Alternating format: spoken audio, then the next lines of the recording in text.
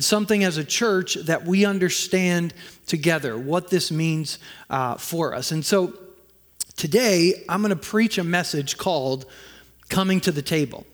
And if you've got a Bible, I want you to go to Luke chapter 15. If you don't have a Bible with you, that's okay. I put the message or the scripture on the screen today as well. Since we don't have the pew Bibles in front of you, I wanted to make sure that everyone had the text in front of them. But if you want to use your own Bible, Luke chapter 15. I want to say again, the table is about becoming the kingdom community that puts God on display to the world around us. It's about living out what Jesus came to do, to bring. And when one of our leaders came to me and said that they had this idea that it was in their heart to use the table as a logo, I want to tell you that my first reaction was not, okay. Quite honestly, I thought they were crazy. I'm like, what does a table have to do with the church? You know, in fact, I shared it with some of my pastor friends that I share it with, and one of them said, well, what's your vision? Restoring family suppers, supporting local restaurants, like what's your, and in a mocking way, he kind of like, was like, you got to be clearer than that. And so I started praying into it because I learned a long time ago, I don't always practice it, but I learned it, that you should be slow to speak and quick to listen. And so the person that brought it to me, I trusted enough to begin to pray into it. And the funny thing is everywhere I started looking, I saw a table. Now, I know the reticular activating system. I know about it because Mark Batterson and Draw the Circle taught me about it. Reticular activating system means you hear something like a cool ringtone and you're like, wow, that's such a cool ringtone. I'm going to download that to my phone. And all of a sudden, you hear that ringtone all over the place. And it's not that everybody else heard your ringtone and thought you were the coolest person in the world, so then they went out and downloaded it too. It's that you didn't have a category in your brain, your reticular activating system, to understand that. Sort of like when you test drive a new car and then all of a sudden you're like, wow, I see that car everywhere. That car was already everywhere, but your experience with it started showing you that it's everywhere. And I promise you, the table is everywhere. When I would read the scripture, I would see a table. When I would read books that I was already reading, the table showed up.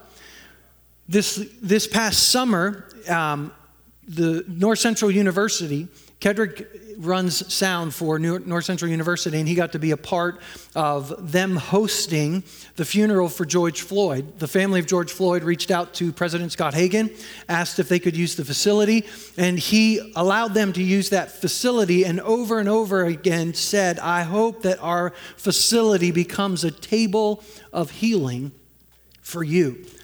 And so everywhere I looked and everything I saw and everything I listened to, table. And one of my favorite authors is a guy by the name of Skye Jethani. And I was reading a book and he says, we've forgotten that part of what Christ accomplished through the cross was not only the reconciliation of individuals to God. I would have used restoration, but he wrote the book. But also the reconciliation of people groups to one another. It is the prophetic power of the table that can stir our imaginations to not only envision the future reality of the kingdom, but also inspire us to live counterculturally today. This week, I'm going to be sharing 4 different passages of Scripture as devotionals, whether by email or on Facebook.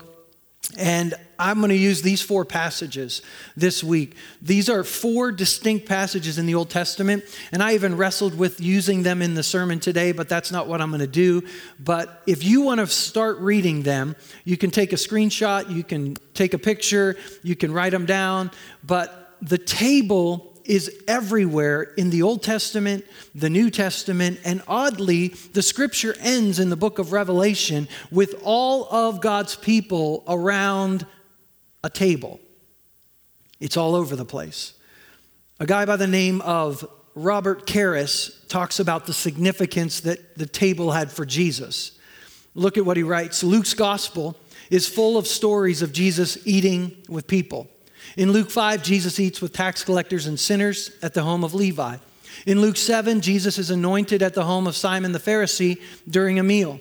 In Luke 9, Jesus feeds the 5,000. In Luke 10, Jesus eats in the home of Martha and Mary. In Luke 11, Jesus condemns the Pharisees and teachers of the law at a meal. In Luke 14, Jesus is at a meal when he urges people to invite the poor to their meals rather than their friends. In Luke 19, Jesus invites himself to dinner with Zacchaeus. In Luke 22, we have the account of the Last Supper. In Luke 24, the risen Christ has a meal with 2 disciples in Emmaus, then later eats fish with the disciples in Jerusalem, which I actually think was Galilee, but we'll see. Then Robert Karras concludes, in Luke's gospel, Jesus is either going to a meal, at a meal, or coming from a meal. And it's not, again, just about having a meal with someone. It's about a posture. It's about a lifestyle. And the table pictures this lifestyle that we're called to live as a kingdom community, and it facilitates it in a way that nothing else can. There are dozens of passages, commands in the New Testament, the Old Testament, about hospitality, sharing a meal with strangers, with the poor. And I think that one passage of Scripture that has special meaning for Restoration Church is Luke chapter 15. If you were a part of our church back in 2017, in October of 2017, we did a sermon series based on a book by Tim Keller called The Prodigal God. If you were not a part of our church, those sermons are on a podcast that you can go back and re-listen to, and I challenge you to do it because we're going to look at this story today, but I don't have time to go into the great detail that we went into back then. But this story has become a foundational part of our church. In Luke chapter 15, the chapter begins in verse number 1 with this phrase. Now the tax collectors and sinners were all gathering around to hear Jesus. But the Pharisees and the teachers of the law muttered. I love the word muttered. They didn't speak openly. They didn't confront in a way to try to they muttered. Muttered is a powerful statement about what the religious people were doing when Jesus was seated around a table with tax collectors and sinners. Look at what they said. This man welcomes sinners and eats with them. And in response to their muttering, Jesus tells them a parable. In fact, he tells them 3 parables. He tells the story of the lost sheep. He tells the story of the lost coin. And then he tells the story of what we call the lost son or the prodigal son, which I think is a misrepresentation of what Jesus is trying to accomplish and what Jesus is actually trying to teach those around them. So we're going to skip right to that story. And Jesus continued, meaning he's on his 3rd story now. And he says, there was a man who had 2 sons. The younger one said to his father, Father, give me my share of the estate. So he divided his property between them. Not long after that, the younger son got together all he had, set off for a distant country, and there squandered his wealth in wild living. The word prodigal means excessive, wild, and spendthrift. Okay, so reckless, spendthrift, wild, that's where we get the term prodigal son because of the way the son responded. Culturally, asking for your share of the estate when your father is still alive is a great dishonor and disservice to your family. Okay, it's almost as bad as wishing, in fact it is in our culture, wishing your father to be dead. And so it's not like he had to go to the bank and just get a check. He would have to sell off land. He would have to sell off cattle and property in order to put into monetary value the estate for this son. But he did it. And then the son takes it and he squanders it. And after he had spent everything, there was a severe famine in that whole country, and he began to be in need. So he went and hired himself out to a citizen of that country who sent him to his field to feed pigs. He longed to fill his stomach with the pods that the pigs were eating, but no one gave him anything. Verse 17, When he came to his senses, we need to be able to come to our senses. He said, how many of my father's hired servants have food to spare? Here I am starving to death. I will set out, go back to my father and say to him, Father, I've sinned against heaven and against you. I am no longer worthy to be called your son. Make me like one of your hired servants. So he got up and he went to his father. But while he was still a long way off, his father saw him and was filled with compassion for him. And he ran to his son and threw his arms around him and kissed him. Religion has always been said that it is man's quest to find God. But Jesus came to tell us that man can never find God. God comes to us. And one of the things that the Pharisees had a hard time understanding is this idea that God is pursuing us, and the only way any of us come to him is because he's pursued us. You and I are here today not because of us, but because of him. Because he pursued us. So verse 21, the son said, Father, I've sinned against heaven and against you, and I'm no longer worthy to be called your son. But the father interrupts, and he says to his servants, quick, bring the best robe and put it on him. Put a ring on his finger and sandals on his feet. Bring the fattened calf and kill it. Let's have a feast and celebrate, for this son of mine was dead and is alive again.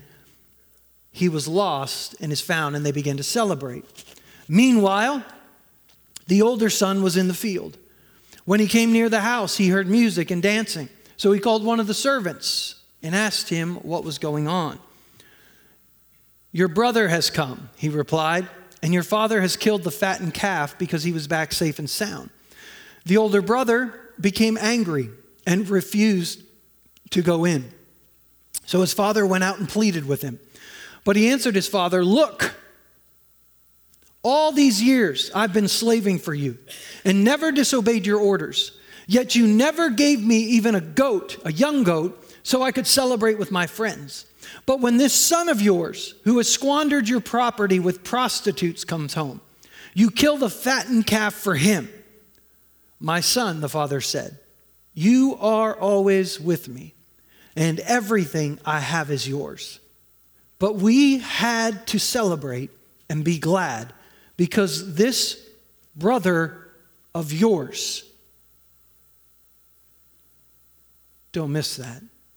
This son of yours, this brother of yours, was dead and is alive again. He is lost and is found. Jesus is telling this story to the two groups that are around him. He is speaking to the tax collectors and the sinners to come to the table, to come to that place of fellowship.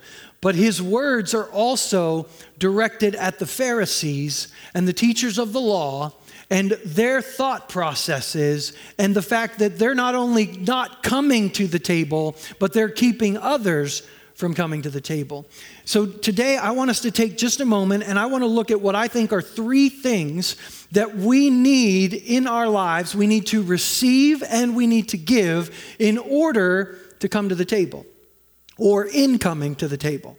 Now, I know the Bible says it is more blessed to give than to receive, but I believe in order to give, we have to first receive. If we do not receive, we have nothing to give. I promise you, there is nothing of any worth or lasting value in me that I could give you apart from what I receive from him. And so if I am not receiving, I have nothing to give. And as a child of God, the moment I receive it from him, I'm expected to give it to others too. Forgive as Christ forgave you. Comfort each other with the same comfort you have received from him. Those aren't isolated scriptures. That's all through the scripture. And I believe those who are unable to give forgiveness to others, those who are unable to give comfort or compassion to others, have failed to receive it from God. No, it's not that they don't believe they've received it, but they haven't received it in a way to be understood, because when it's properly received, the result will always be to give it away. So first and foremost, I think we need to be able to receive and give mercy. Mercy is the only way any of us come to the table. We are all receiving mercy right now by breathing in and out. We breathe because of the mercy of God. In Him, we live and move and have our being. He gives life and breath to everything. Not because we're righteous, but because of His mercy. We deserve nothing. We've earned nothing. It's all mercy. All of our righteous deeds are like filthy rags. No one is declared righteous by keeping the law. In Romans chapter 12, the Apostle Paul, after reminding us for 11 chapters that there is absolutely no standard that any of us could ever possibly live up to be in right relationship with God, but yet God demonstrated His love by sending His Son to bring us back into right relationship with God. Paul says, in view of God's mercy, offer your bodies as a living sacrifice, holy and pleasing to God. This is your true and proper worship. And so reminding ourselves and constantly receiving God's mercy is so vital, because that leads us to respond in full surrender. It leads us to give ourselves to God, every part of ourselves, to Him as a living sacrifice. I know that some of us know and believe that it is by grace alone that we are saved, but it is grace that also empowers us to say no to what we used to entangle ourselves with and to live in the power of the kingdom. Grace is not opposed to effort. Grace is not opposed to us giving ourselves back to God as a living sacrifice. Grace is opposed to earning. And when we believe that we've earned a spot at the table, we're in trouble. And the younger brother tries to earn it. Look at what his speech says in verse 18. I'm going to set out. I'm going to go back to my father. I'm going to say, Father, I've sinned against heaven and you. Father, I'm no longer worthy to be called your son.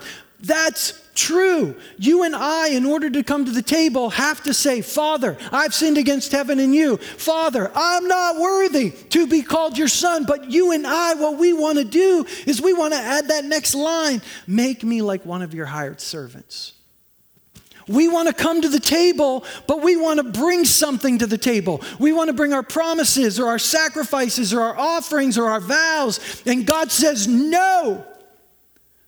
Oh, but we understand the dishonor, and we've understood the sin that we have done, and we can't just come to the table with mercy. That's so scandalous. And that, my friends, is the gospel. And that's how we have to come to the table. And the danger of trying to add, the danger of trying to bring something to earn a spot at the table is that we end up in verse 28, like the brother, the elder brother. The Pharisees and the teachers of the law that Jesus is talking to. Look what it says in verse 28. The older brother became angry and refused to go in. He says, look, all these years I've been slaving for you. I've never disobeyed your orders. I am at the table because of what I've done. And the failure to receive mercy from God shows itself in a failure to give mercy to others. Now, it's not that we don't think we've received mercy, but if I am failing in an area of my life to give mercy to someone else, I have yet to recognize how desperately I needed the mercy of God. I have to come to a place where I recognize no one else in my life needs God's mercy more than me. No murderer, no pedophile, no immoral person in my life that I see or I am rubbing shoulders with needs God's mercy more than me. I am in desperate need of His mercy, and the only reason I'm at the table is because He's offered it to me. It's all about mercy. But you and I, sometimes we fail to see, well, I'm not as bad as so-and-so. It takes receiving mercy to bring us to the table. Secondly, we have to receive and give honor. Oh, honor to me is a kingdom pillar. To me, honor is about the ability to see the image of God in other people, even when that image is marred by sin. It's easy to honor those that we deem worthy of honor, but the scripture calls us to honor everyone. Everyone. In Romans chapter 12, the Apostle Paul says, be devoted to one another in love, honor one another above yourselves. The Apostle Peter tells us to honor the emperor in a time when Nero, who persecuted Christians, was the emperor. Honor has nothing to do with someone's behavior. It has everything to do with the image of God stamped upon them. And sometimes that image is marred by sin, but we have been given the power of the Holy Spirit to see past what everyone else sees and to speak life to those that desperately need it. Honor, kingdom honor, is countercultural. And we live in a culture right now, a culture of contempt that is fueled by the dehumanization of others. And what you and I need to do is start coming to a table with those people that we have started to dehumanize. Because when you get up close to them, you start to see they're a people too. They have fears, they have dreams, they have anxieties. And guess what? I have sin, it's just mine looks different than theirs. I'm in need of mercy just like them. And that's the table God has called us to. One, to receive honor. When the father brings out a robe and a ring and sandals, I don't see the younger son saying, oh, no, don't put that on me. I don't deserve it. But in the body of Christ, sometimes that's the false humility. Oh, it's not me, it's Jesus. Oh, there's nothing good in me. We know that. That's mercy. But some of us have a hard time receiving the honor that the Father wants to bestow upon us. And you can't give honor if you don't receive honor. God has seated us in heavenly places with Christ Jesus. It's a place of honor. You and I need to be able to receive the honor God wants to give us. Here's the thing. You didn't earn it, neither did I, but I have it in Christ Jesus. Many of you remember Jeff Deal. He came to our church maybe a year, 2, 3, I don't know, ago. He wrote the book Awakening Pure Worship. I had a chance to hear Jeff preach just, not live, but recorded just a few days ago. And Jeff is telling a story about a guy that came to his house to sell him steaks, Omaha steaks. And he ends up praying with him. The guy battles demons. He battles demonic oppression. And the guy's on his knees with his hands raised in Jeff's house. Jeff's praying for him. And after they're done praying, the guy says, oh, you are so powerful. And Jeff says instantly, I want to say, oh no, it's not me. But the Holy Spirit said, wait, you are powerful. Tell him why. Huh? I mean, we don't take worship from people. I get it. But we take honor. We let people honor us. We let God honor us because of the Christ in us. I am powerful, but it's not me. It's the Spirit living in me. Let me tell you why I'm so powerful. Let me tell you why I love this way. Let me tell you why I can be merciful. Let me tell you why I can sit at the table with that person that you don't think should be at my table.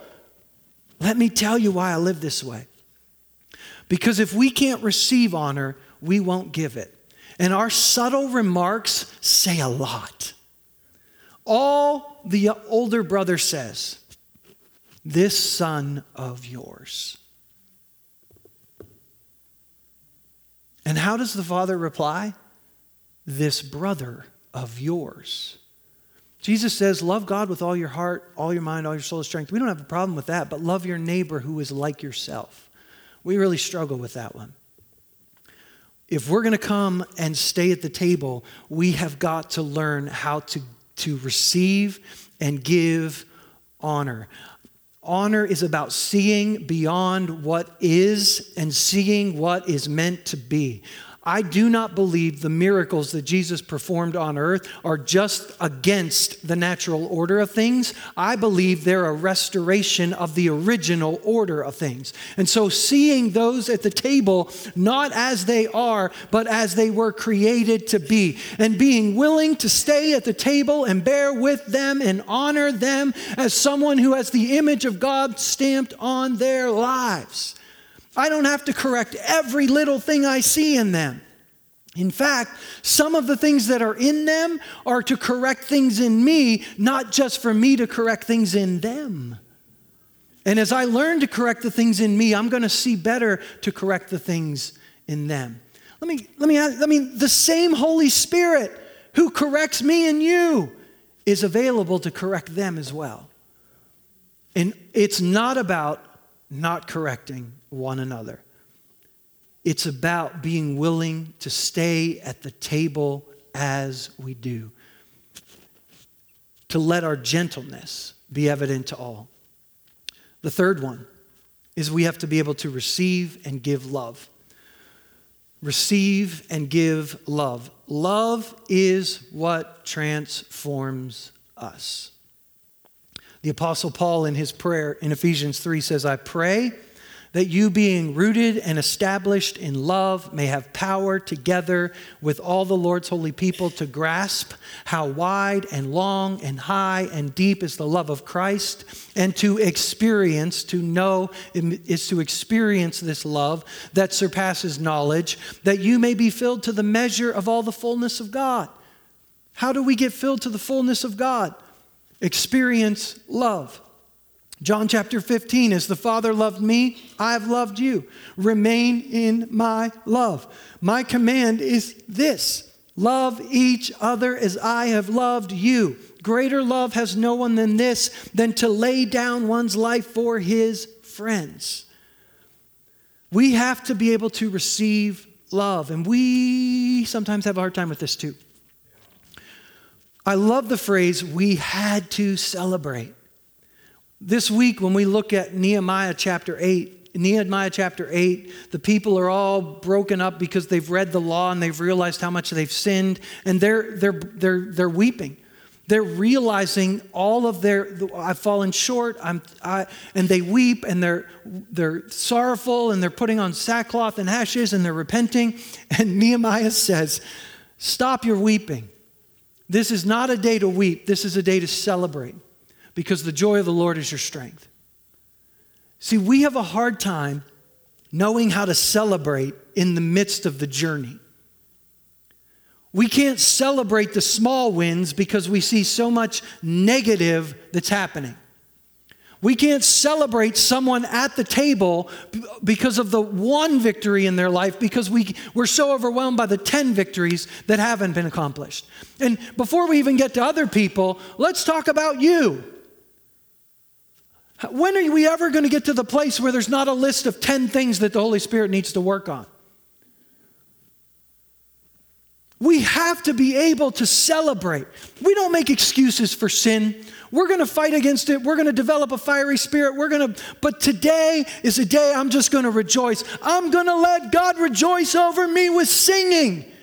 That's in the Word. And that's what the Pharisees couldn't understand. How can you sit at a table and show mercy and honor and love to these tax collectors and sinners? And if we go to Luke chapter 19, Jesus invited one of those very tax collectors and sinners to a table. And here we go again. All the people saw this and began to mutter. You know what I think is a synonym for mutter? Facebook. Man, that was good. It wasn't even in my notes. It was Holy Spirit led. He has gone to be the guest of a sinner. They're seeing Jesus at this table from a distance. They're not at the table. They're watching from another table, from another place. And they're saying, oh, look, he's gone to be. But Zacchaeus in the midst of it stands up and says, look, here and now I give half my possessions to the poor. If I've cheated anybody out of anything, I'm going to pay back 4 times the amount. And Jesus says, today salvation has come to this house because this man, a son of Abraham, for the Son of Man came to seek and save the lost. See, from a distance, It's going to look like compromise. But I guarantee you, as Restoration Church, hear me, our desire is still repentance for all, to turn away from sin for all. We just aren't going to use shame, guilt, fear, and demands to get people there. This is the way of the kingdom. Mercy, honor, and love.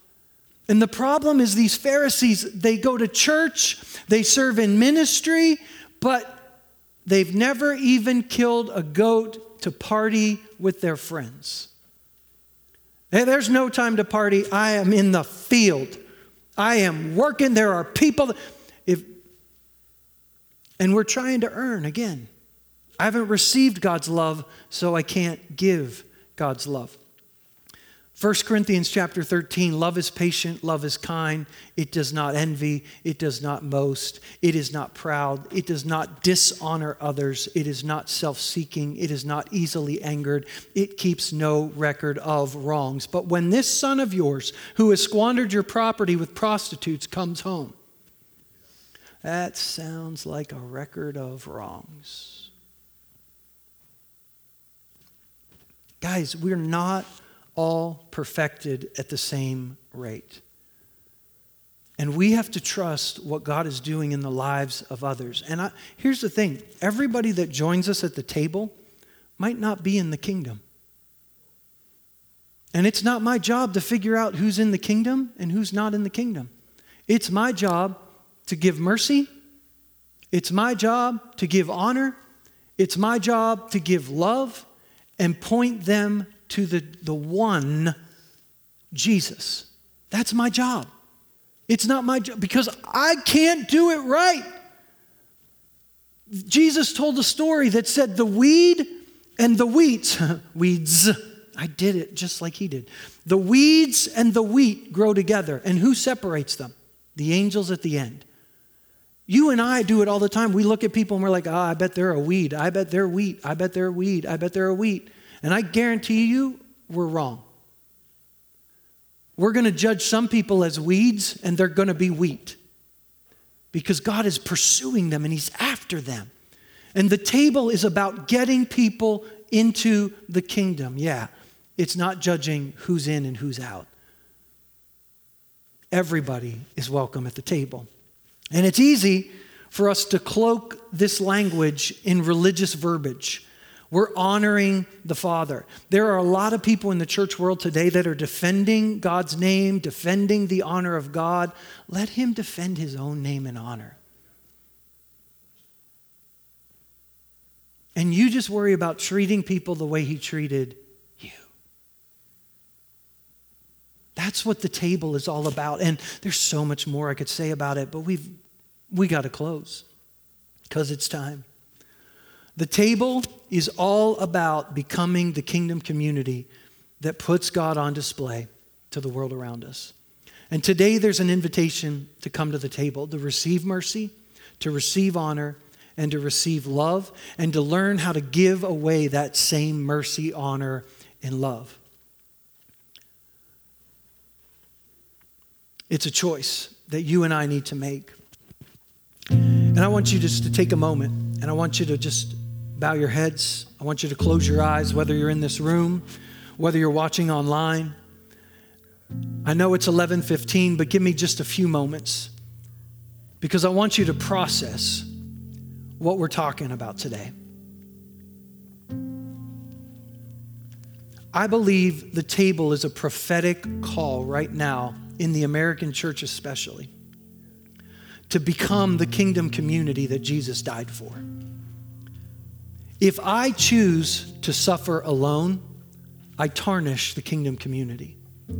If I refuse to ask others to help or allow others to serve me, I tarnish the kingdom community. If I ignore the needs of others, I tarnish kingdom community. If I'm shaped more by the past than I am by the future, if I neglect the body because of convenience, I tarnish the kingdom community. And this isn't about guilt or shame or condemnation, because I promise you this. Every one of you, every one of us listening to this voice right now are guilty of tarnishing the kingdom community. We all are. We're all imperfect. It's just a refusal to stay there. It's a refusal to settle for anything less than the kingdom community that Christ died for. So here's what I want. I want you to respond to me today. And I don't want you to look around. I want you to respond to the Lord right now. If I could, I'd call you to the front and I'd say, you need to make a decision. You need to make a commitment. You need to make a choice today. And if you're watching online, you can't raise your hand, put it in the chat. If you're here today and you say, I need to receive mercy, I need to receive honor, I need to receive love, you need to say, Father, I've sinned against heaven, I've sinned against you, I'm no longer worthy to be called your son or daughter. You've never admitted your condition. You've never accepted that Christ paid for it for you. You've never come to the table.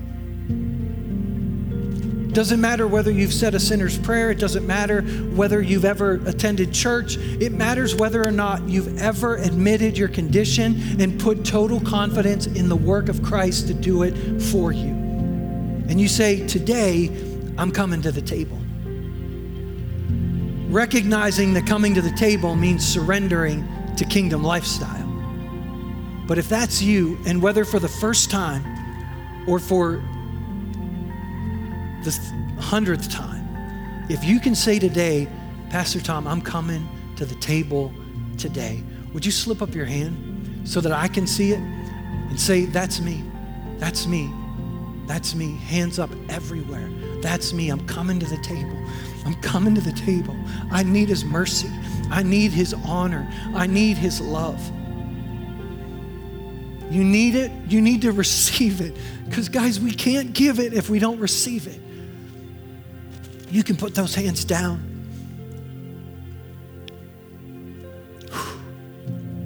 If you're here today and you say, man, I'm at the table, but the way you described it today, I don't want to settle for anything less than the kingdom community that Jesus died for.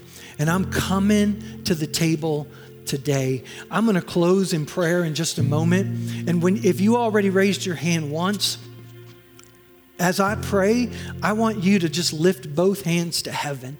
So whether you raised your hand or you didn't, if you say, you know what, I believe in this coming to the table vision. You may not fully understand it right now, but God has spoken to your heart and said, I want to be a part of building a kingdom community that puts God on display for the city of Huron, for the state of South Dakota, for the United States of America, for this world. What can God do with a tiny church in the middle of nowhere, South Dakota? If we get a hold of what it means to come to the table, to receive mercy, to receive honor, to receive love in such a way that we give it out everywhere, every day, all the time. I'm going to tell you, church, it's going to change this world. And if that's in your heart and that's your desire, as I pray today, just lift up your hands. If you're watching online, just throw up your hands today and let's just surrender. Let's say, Lord, we trust you. God, we trust you right now. God, we're tired. We're tired of trying to earn a seat at the table.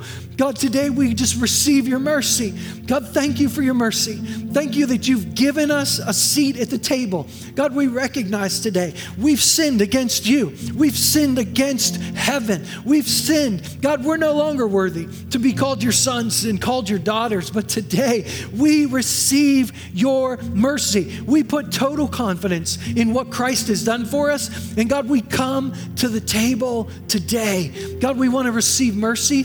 We want to receive honor. We want to receive love. God, we don't want to just receive it for ourselves. We want it to totally transform our lives, God, so that it starts showing up in every relationship. God, even with our enemies, even with those that curse us, even with those that mistreat us. God, we want to be a kingdom community on display for this world. God, show us how to do this. Show us how to receive it. Show us how to give it. God, we don't want to settle for anything less than what Jesus died for. So, Father, thank you. Thank you for bringing us to this season. Thank you for bringing us today to this table. God, I pray in this week ahead for every person that's hearing my voice right now, God, that you would take this message, that you would put it deep into our hearts. Holy Spirit, that you would take the words that I've uttered that came from me and that you would cause them to just fall off of their ears. And God, that you would take the things that you are speaking to this body, and God, that you would resonate them deep within our hearts today. Transform us by your mercy, by your honor, and by your love, I pray. Now, Father, over this church today, I just pray your blessing. I ask that you would bless them and keep them. I ask that you would cause your face to shine on them, lift up your countenance upon them. I ask that you'd give them peace. And God, above all, that you would be gracious to them in every way, in every relationship. In the name of Jesus, amen. Amen. Thank you guys for tuning in. Thank you guys for being with us today. We, over the next few weeks, are going to talk more about the table. But because you were with us today, we've got a gift that we're going to give you. We've got a mug for every family. And so as you leave the building today, we've got two ladies that are outside, two of my favorite ladies in the entire church. They're going to be outside, and they've got a mug for your family just as a way of saying thank you, as a visual reminder of what God is calling us into. And so we are still, our hosts are going to still dismiss you from back to front. And so if you would just be dismissed and head outside, and let's visit together outside so we can distance a little bit better. And so thank you for being here. God bless you as you go.